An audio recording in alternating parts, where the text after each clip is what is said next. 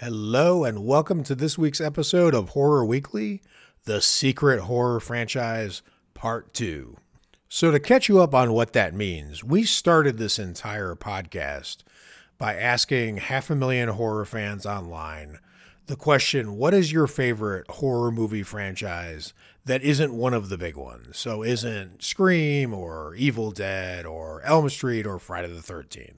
And we ended up getting tens of thousands of answers. But one franchise that never got mentioned, not once out of thousands and thousands of replies, was the Invisible Man series. So that was what the first podcast episode we ever did was about. But as one of the followers and supporters of this page pointed out, there was another franchise that did not make an appearance in the replies at all, even though the name of that franchise is probably more famous than the Invisible Man, at least Invisible Man as a franchise anyway. Now, just to put this in context for you, I mean, we got every answer you can think of because we got tens of thousands of answers, right? So it ranged from Leprechaun to Hellraiser to Final Destination to some really deep cuts. I mean, in just one comment alone, one of the followers of the page, Chastity Schneider, said, Subspecies, Puppet Master, Demonic Toys, Sleepaway Camp, Reanimator, Ginger Dead Man. Okay, I can go on and on and on. LOL was her answer. I mean, when you've got people saying things like the Hell House LLC movies are fun and the Dead Space animated films were pretty legit, and a spirited discussion of the Wolf Cop franchise, you've covered most of the ground horror has to offer. Now, with that in mind, just imagine how mind-blowing it was to comb through all of those comments and not see this horror franchise mentioned. Because when I say the name, it's super famous, but apparently no one thinks about it as a franchise anymore, or it's just not something that easily comes to horror fans' minds when answering the question about their favorite horror franchise. So what is the franchise, you ask? Do you go out with friends? Well, a boy's best friend is his mother. Mother, oh God, mother, blood. That's right, it's Psycho. The Psycho franchise includes one of the greatest films ever made. Not greatest horror films ever made, just greatest films ever made. It also includes 3 incredibly interesting sequels, one of the worst films ever made, I think, and a truly, truly great, and I think at this point, underrated TV series. But most importantly, the Psycho franchise houses one of, if not the greatest, extended acting performance in the history of horror cinema. I'm not kidding. Just to contextualize this, let's compare Anthony Perkins' performance as Norman Bates across 4 films to Anthony Hopkins' performances as Hannibal Lecter and Robert Englund's performances as Freddy Krueger. Although there was never any chance of topping the original Psycho, Anthony Perkins made Norman Bates more and more interesting over time. We'll talk about that in this episode. But Norman became an almost Shakespearean figure in the sequels, equally frightening, sympathetic, nuanced, and doomed. Anthony Hopkins was perfect in Silence of the Lambs, but even he himself now regrets making Red Dragon and Hannibal, as he's said in interviews. Honestly, I feel like I can't even remember any of his dialogue in either of those sequels. I just remember some of the flashier scenes, like Ray Liotta's head meal. Out of 2 entire sequels, I think the only scene that nears greatness of Silence of the Lambs is the opening of Red Dragon, where Hannibal Lecter attacks Ed Norton playing Will Graham and ends up getting manually arrowed. And the way he crouches down over Will as he's bleeding out and whisper talks to him, what a remarkable boy, and then tells him, I think I'll eat your heart. That's pretty great. Now, what you see with Anthony Perkins' performance throughout the Psycho movies can best be captured with how Bates Motel had to handle this. Freddie Highmore was I kind of scary in a few moments of that series, but most of the time when he did the actual killing, he was like schizophrenically realizing after the fact what he had done and being horrified or remorseful. The scariest character in Bates Motel by a mile is Vera Farmiga, who is doing the killings, as mother. And even when she was alive, the way she was portraying that core psychosis that was getting passed along and mutating even further inside her son. This is similar to what happens in the original Psycho, though not exactly. But what Anthony Perkins does in the sequels is portray the Norman and the mother sides combined. He's essentially playing Dr. Jekyll and Mr. Hyde simultaneously. He's doing what it takes two actors to do in Bates Motel. And he's also showing what emotional toll that takes as he becomes more and more apart over time. Not exactly coincidentally, this is kind of what Anthony Hopkins pulled off in the first Silence of the Lambs, where he was being charming and ruthless with almost no line in between. But most importantly, he's only on screen in silence for like 18 minutes of a more than 2-hour movie. And that effect does not last in the sequels. He basically has to play Lecter in the sequels as more of an outright monster. That actually diminishes the character. It doesn't make the character more interesting. Freddy Krueger, as played by Robert Englund in the Elm Street series, is also a fascinating case of this, because at his best, which I would argue is through the first 3 movies, his words are also weapons. They're like an extra blade on his glove. Because it turns out it might be worse being killed by a dream demon who's darkly laughing in your ear and saying something morbidly sarcastic than just getting silently impaled by Michael Myers or like quickly machete decapitated by Jason. The words that Freddy says are an extra layer of cruelty. They're meant to scar you. This is probably inspired by his condition. But as the Elm Street series went on, it became clear, to me anyway, that Freddy's words were meant more and more for the audience. They were becoming applause lines and definitely becoming more comedic and less terrifying. So don't get me wrong. I mean, Robert Englund was always amazing at pulling off what he was being asked to do. But what he was being asked to do was of less complexity, not more. It's like an athlete starting out with the Olympics and then moving on to the first round qualifiers. And Anthony Perkins' movies might have gotten worse around him as the franchise went on. Although, as you'll see in a second, I'm going to fight really hard for Psycho 3. But he treated every second he was on the screen like he was that Olympic athlete in a gold medal event. And even if the quality of the scenes deteriorated a little bit, his performance never, ever did. So I'm going to jump chronology here and get to the one that I'm most excited to talk about, which is Psycho 3. Amazingly, this movie, it's 1986 with Psycho 3. This movie starts with a blood-curdling screaming of a phrase, "There is no God," and then opens up to like a glorious homage to the movie Vertigo. There's a character we're introduced to named Maureen Coyle, whose initials MC are like Marion Crane from the original. So I swear to God, there is no God according to this movie. I swear that Maureen's character must have been an inspiration for the Corey character in Halloween Ends, since she basically has his backstory and his character arc. She's accidentally responsible for one of her fellow nuns falling to her death. So she leaves the nunnery and she starts hitchhiking. She meets one of the highlight characters of Psycho 3, Dwayne Duke, who was played by the same actor who played Lawnmower Man of all things. He picks her up from her hitchhiking and they're both inevitably going to find their way to the Bates Motel. When we first get introduced or reintroduced to Norman Bates, which is, I think, 10-ish minutes into Psycho 3, we meet him poisoning birds so that he can stuff them.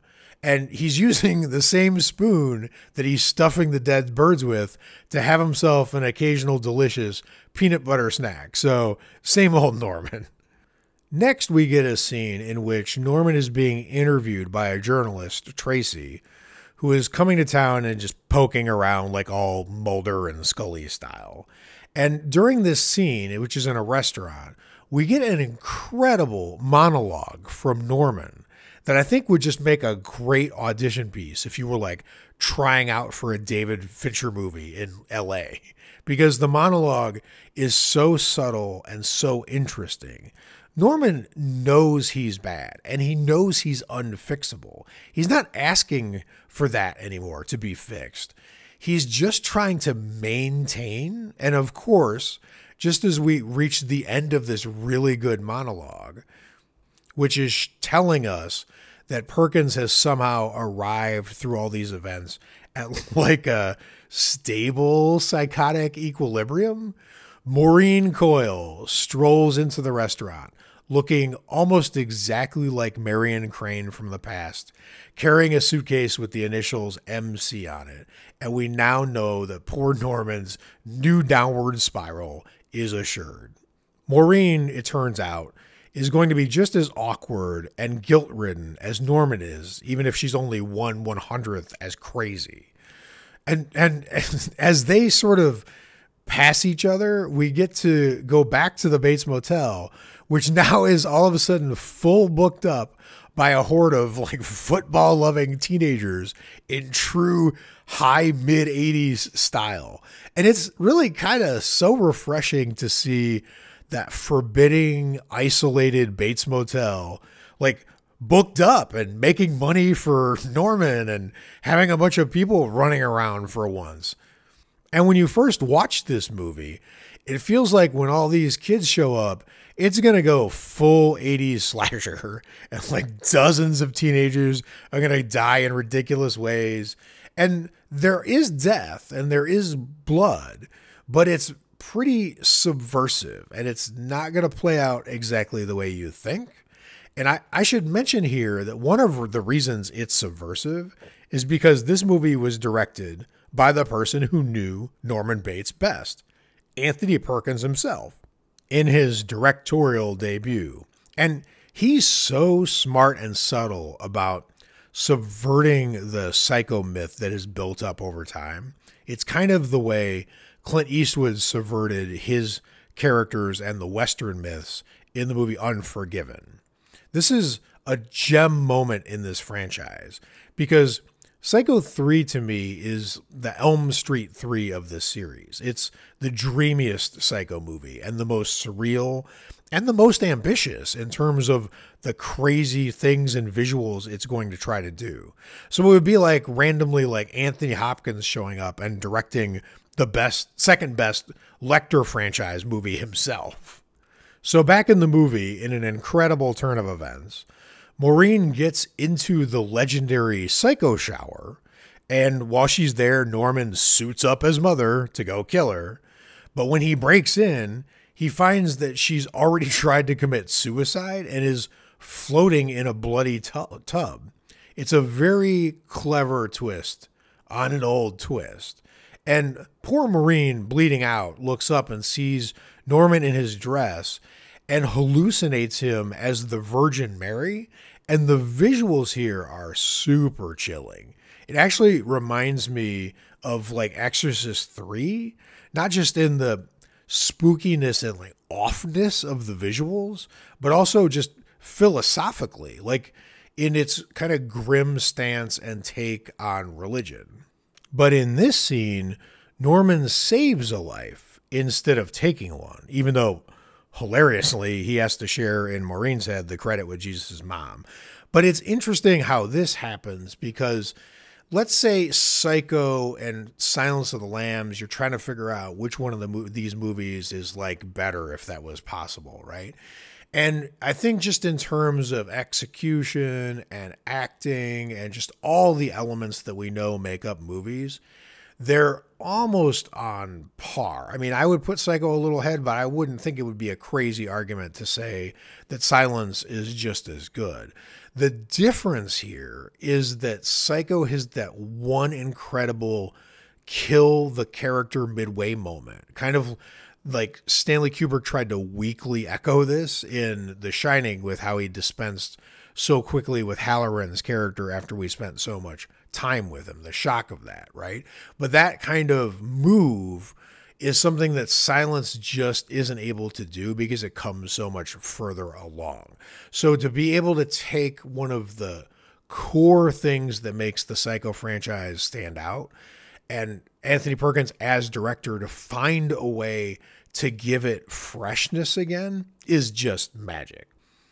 So after Maureen is saved, Norman and Maureen basically start to date and kind of like enact that internet meme of I can fix her or I can fix him for each other. And while that's happening, apparently Dwayne Duke, my favorite like side character, is like living in his own separate David Lynch movie. We get a scene with him in a hotel room that's like so weirdly lit. He's manipulating lamps to hide his nakedness. The walls of the room are just covered in porn. He's in a different movie. It's a truly bizarre scene. And then, because people have started to go missing, the sheriff shows up to investigate. And he's just about as good at sheriffing as you'd imagine a sheriff who has the Bates Motel in his jurisdiction for years and years and years, but still thinks Norman Bates is innocent, would be. And then we get the highlight scene of the whole movie for most people. Although I do think there's one better moment and definitely one moment of mine that's more favorite. But in the standout scene for most, it's where the sheriff is interrogating Norman outside the motel. And he's like reaching into this ice machine and slowly pulling out ice cubes and like munching on them because it's hot. And what he can't see is that the body of the missing person he's looking for is dead and in the ice machine and turning the ice cubes red. And watching this guy just trying to figure out the mystery and interrogating characters while reaching into this machine and just munching on bloody cubes is the absolute best comedy moment. I mean, black comedy, the blackest comedy for sure, but still hilarious. And when Norman goes back into the machine to retrieve the body later, it truly looks eerie and creepy. It's very unsettling. So after the sheriff leaves, Norman discovers that Duke has stolen his mother's corpse and he's basically holding it hostage weirdly. His intention is to blackmail Norman. So, of course, Norman goes all psycho on him and kills him in an incredible scene, just basically hitting him with pretty much every object you could find in a hotel room, like a phone and like an ashtray. And I can't even remember all the stuff he basically hits him with. But most amazingly, the last thing he hits him with is an acoustic guitar that makes these like jangly, discordant sounds as it's striking Duke's head over and over. And I'm telling you, the image of Norman with his disturbed, murderous expression, along with the sound of like this gentle acoustic guitar instrument going wildly out of tune, is as good or better as any metaphor from American Psycho or Seven. And there's another great moment here where Norman is yelling at now the seemingly dead Duke on the ground. And he knows the Duke was going to tell everyone about Mother. And he tells him, no one must know. And he spits it out. He goes like, no one must know about Mother. And he spits this line out with such ferocity and venom that it's one of the few times in the whole franchise where you see Norman's mask fully slip, but while he's staying Norman and not turning into his mother. It's a great moment. Norman goes to deposit Duke in the swamp where he's been putting bodies the whole time we've known him. And Duke in the car on the way to the swamp suddenly revives for a second. He's not dead. And he attacks Norman from behind. And they drive into the swamp in the car. And it's super interesting that Norman is inserted into like the corpse reservoir that he has created. It's a really haunting moment. It's got a very Night of the Hunter feel. And then just because this movie is great scene after great scene, we get this great sequence next where Norman returns to the motel and Maureen, who's about to die on the famous Bates Motel stairs, but because it's a great touch, she's at the top of the stairs holding Norman's hands. And Norman suddenly hears his mother's voice through the door, and it startles him. And he either gently pushes or just lets go of Maureen. And she comes down the stairs in a visual that's very similar to the way that I think his name is Arbogast dies in the original. And she gets at the bottom of the stairs impaled by the arrow of a Cupid statue. Now, this would be an almost too on-the-nose metaphor if you were writing it from scratch. But the incredible thing is, go back and look at the Psycho movies. This Cupid statue has been sitting at the bottom of the stairs the whole time. It's in the original. It's in 2. I mean, this statue with its deadly, about to be impaling arrow has been lurking down there, waiting for its moment to be like an ironic death instrument since 1960. Just incredible. But this brings me to one of my favorite moments in any horror movie ever. The journalist Tracy returns to explore the motel because she thinks Norman is gone. And she discovers Maureen dead and laid out in typical Norman fashion, like preserved in death. But this time preserved beautifully, or beautifully arranged, like, and prone, not sitting up. Like, the corpses that he leaves sitting up are just sitting there waiting to be activated. They're waiting to be heard. But Maureen is laid out on like an altar to kind of be worshipped, which is an inevitable full circle of Maureen's like religious journey in this movie. And while Tracy's attention is drawn to this morbid but gorgeous display, Norman, dressed up as Mother, sneaks up behind her. And when she turns to face him, it is one of the scariest visuals in all of 80s horror. But that's not even my favorite moment. Because after she sees that, she runs. She's trying to escape. She's running through the motel. Norman's chasing her. And she's like, turned to talk to him and talk him out of this, like talk him down out of the craziness, because she's been investigating this. So she's sort of knows what's making Norman tick at this point. So instead of just blindly running, she's like backing up the staircase that has now claimed many lives. And she's sliding along the wall and she's talking to Norman and telling him, you know, you're not your mother. And as she's backing her way up the stairs, she knocks one of the paintings on the wall askew. And as Norman relentlessly stalks up the stairs afterwards, he takes a moment to reach out and straighten the painting she knocked crooked back perfectly. But he does it with such skill and ease without even slowing down his climb or diverting his murderous gaze from his prey. It just shows in this one action that he isn't just Norman. He isn't just Mother. He's also a good son, a good business owner, a good caretaker, completely OCD, and a completely unhinged serial killer, all bundled into and captured in one magnificent gesture. This is a person who is always on the edge of flying completely apart, but he's keeping things together outwardly. It is a magnificent touch. So Norman internally fights down the urge to kill the journalist, Tracy, and he turns his rage on the corpse of his mother. You know, they say you can't improve on a great director like Hitchcock, but interestingly, In both the first and second Psycho movies, Norman has no agency at the end of either of those movies. There are characters or police officers intervening in the last moments. In Psycho 3, no one's there to intervene. It's Norman, the corpse of Mother, and the journalist. And just in this triangle of people, Norman takes his fate into his own hands and attempts to take the one thing it turns out he's been really good at the whole time, which is slashing, and direct it at his real nemesis, which is his mother. I mean, it might not be a better movie ending in terms of movies than the original Psycho, but it's better for the evolution of the character. He finally has agency against the thing that's killing him. And then we get the last shot of this movie, which I wish was the last shot of the franchise, honestly, because it's perfect.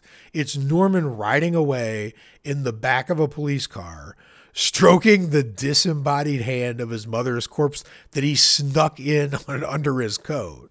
And he's looking directly into the camera.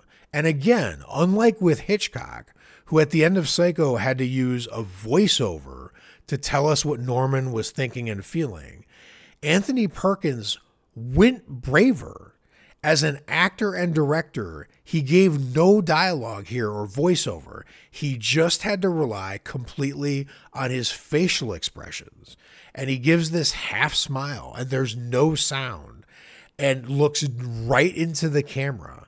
And you know what all of this meant from that one look. I'm just asking you to go back and look at that final shot, that final moment, and tell me that he didn't crush it in a way that few actors, or maybe no actors, ever could. Now, I know I prefer Psycho 3 to Psycho 2, but most horror fans and probably critics disagree with me and think that the sequel is the better movie. Although, interestingly, when I was looking up reviews for Psycho 3, I found an incredible argument between Siskel and Ebert, of all people, who were pretty hard on horror movies, especially in like the late 80s period. And Ebert was strong on defense of how good a movie Psycho 3 was. Siskel hated it, of course. But I think Ebert was pretty insightful in his review on what's great about Psycho 3. And I think he was frankly surprised that someone directing their first movie could do all the things that Anthony Perkins did. But Psycho 2 is a really good movie. It's part of Anthony Perkins' acting legacy. It has great turns by Meg Tilly and, of all people, Dennis Franz. And an absolutely legendary closing scene that I've never been able to get out of my mind once I've seen it. And Psycho 4, The Beginning, is also probably a little better than you remember it if you saw it a long time ago. And again, it's Anthony Perkins adding another layer to the character of Norman this time, because in this version, Norman is completely on the other side of madness. And there's also a pretty terrifying performance in Psycho 4 from Olivia Hussey as Norma Bates. But besides Psycho 3 and the original, my other franchise favorite is the series Bates Motel, where despite a really just nuanced and cool and interesting performance by Freddie Highmore, and some really good performances by other actors, like the one who plays Dylan, the entire show is just straight out stolen by Vera Farmiga as Norma Bates, both dead and alive. She is completely terrifying, fully committed, quick and unhesitating when she's in killer mother mode, and very, very sympathetic and charming when not. And she has, like, in the dead hallucination version of her with her son, she has some of the most down-to-earth parent-to-child conversations I've ever heard in a series, which is super weird and twisted when you think about it, that they're being at points more honest with each other than is ever portrayed on TV by the likes of living mother and child or parent and child situations. But at the bottom of it, she is terrifying. I'm like more terrified of her character in Bates Motel than I'd be of like the miner in My Bloody Valentine, or Leatherface even, who you can really just escape if you catch the right pickup truck going by. But with Norma, you're just not going to see it coming until it's too late. And just for a little spice, just for the contrast, as Elvis Costello would have said, blood and chocolate is a weirdly great combination. This franchise also has one of the worst movies ever made, which is Gus Van Sant's incredibly misguided remake of Psycho. And in true Psycho fashion, there is a twist to this, which is you would think if you were making a movie that was a remake of something that had come before, you'd be doing it because you had like fresh ideas to add to it. But the Gus Van Sant version is actually pretty good in parts, where it's sticking exactly to just doing a color version of what Hitchcock did, and really falls the hell apart anytime it tries to add anything new at all, which are all just stupid additions. And if that's not the twist is, can you believe I got anyone to agree to make this with me? So I felt like we just had to revisit this topic. Thank you, Sophie, for pointing it out. Amazing. And to everyone, again, who commented and voted, because this is how the podcast works. These interesting things happen from what you, the community, bring to us by messaging us through the page on Facebook or Instagram at Horror Weekly, or by whatever means you reach out. We have an email too, horrorweeklycast@gmail.com. But the point is, thank you to everyone who did it. It was an amazing thing to realize that when I went through the comments that we were talking way more about Wolf Cop and Demonic Toys and Wishmaster than Psycho, which, as you could probably tell from my enthusiasm, I just think deserves to be thought of more as one of horror's very, very interesting, really underrated, and really rich franchises. Now, for the last few weeks, we've been doing a segment called The Best Horror Movie I Watched This Week, but I can't do that for you because I didn't see any other horror movies this week besides Psycho 3, which was amazing, and one other, which was terrible. So I guess we're going to turn this one into the worst horror movie I saw this week, which was the 2015 Poltergeist remake. So I had mentioned in a post on the Horror Weekly Facebook page that I thought this was the worst movie ever made in the history of cinema. And there was a little bit of pushback from people in the comments saying that sure, it wasn't great, but like Sam Rockwell's awesome and maybe that's a little excessive.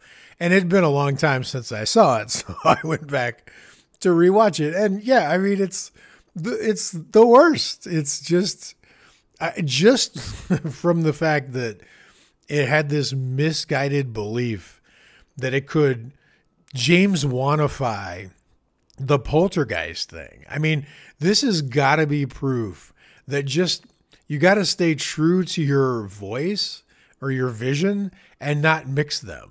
Like Poltergeist is a Tobe Hooper, Steven Spielberg thing. It just doesn't go in the Conjuring Insidious universe. It doesn't belong there. And Sam Rockwell is great, but all he's basically doing is looking bummed and then reacting to jump scares. And just all the decisions in this damn movie are wrong. I mean, you could just sum it up from the end joke, right? The end joke of the original Poltergeist is so good. The rolling the TV out of the hotel room onto the balcony is like a perfect visual pun and kind of meaningful in a weird way at the same time. But even though you're outside the hotel room and the family's inside, by what they did and you being like, oh, I would have done exactly that same thing in their shoes, you're really in that room with the family. Like you've joined that family by the end of that movie. In contrast, the end joke of Poltergeist 2015 is like the family randomly house shopping at like Amityville Squares or something with the creepiest suburban house imaginable, with this bubbly real estate agent talking them through the thing. And she tells them that there's this amazing ancient tree outside that's looming like they literally helicoptered it out of Jurassic Park and planted it in the ground in here, just looming over the house like Nosferatu. And when the camera turns back, the family is gone, and they're like driving down the street, smiling like, aha, they can't trick us and put us in this creepy suburban house with its creepy ancient tree. They're not going to get us again. It's the dumbest thing imaginable. This movie tried to give us like shots from inside the limbo land, where the first Poltergeist rightfully kept that mostly mysterious, but no, let's show everything. We're better than those people that made that. So they're going to give us the inside thing, like the Insidious mystery mythological universe or whatever. Just tragically terrible. The clown is awful. The reasoning of the movie is bad. They're like, oh, let's not call the police. They'll never believe us. Never believe you. Like, this Poltergeist isn't hiding. It's basically like a constant paranormal cyclone inside the house. You could call anybody. You could call whoever the biggest skeptic out there. Like, message us, comment on the page if you don't believe in anything. Like, if you're just out there and you're like, I don't believe in ghosts, I don't believe in religion, I don't believe in anything, I have no beliefs, I don't believe what the government tells me, I got no beliefs. You're the biggest skeptic in the world. If I take you over to the Poltergeist 2015 house and just walk you into it, you're gonna believe. Just an awful, awful film to me. I'd love to hear a good defense of it if there is one. But for now, until someone convinces me, this is the biggest blight on horror cinema of the 2010s. So I apologize that I didn't have a best horror movie that I watched this week, besides Psycho 3, which go see that. The first 30 seconds of that are better than anything that happened in Poltergeist. We had a few iTunes and Spotify reviews trickle in since last week's episode. Truly appreciate it. I know you're thinking, I'm driving, I'm walking, I'm hiking, I'm flying in the night because I'm a vampire. I'm not going to remember to give this podcast a review, but if you liked what you heard, I know it sounds crazy because you're like, I'm never going to do this, but in the spirit of the episode, we all go mad sometimes. So if you have an insane moment and liked what you heard and want to give a rating and whatever platform you're listening, couldn't appreciate it more. And that's it. Until next week, have a great horror week.